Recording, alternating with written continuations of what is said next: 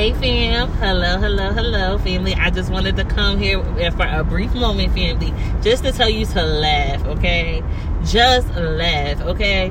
Because in Proverbs 31 verse 25, it says she is clothed with strength and dignity. She laughs without fear of the future.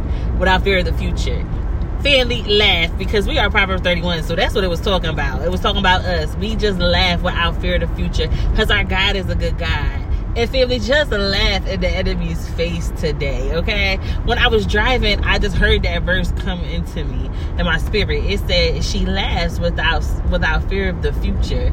And that's me. He's talking about me. And I need y'all to get it because it's talking about you too. We laugh without fear of the future. There's no reason to have to laugh, family. We just laugh simply because our God is good. He just good, okay? That's why we laugh, because he good. But family, I don't know if I already said it, but I'm driving, so I think I already told you.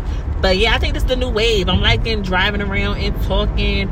I feel like I'm talking to somebody else besides my kids and myself and Jesus. It feels good talking to y'all while I'm driving. It's very soothing.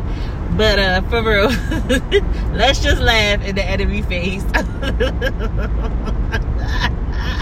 Okay, because perfect love casts out all fear. And when you laugh because there's no reason to laugh, that's just your joy, family.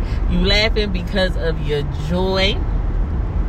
And I just wanted to tell you this thing. I just wanted to come here and tell you that. Laugh, okay? We laugh without fear of the future over in these parts. So let's say this together, because I'm closing out. I love you, but most importantly, want to say it? Jesus loves you. Bye.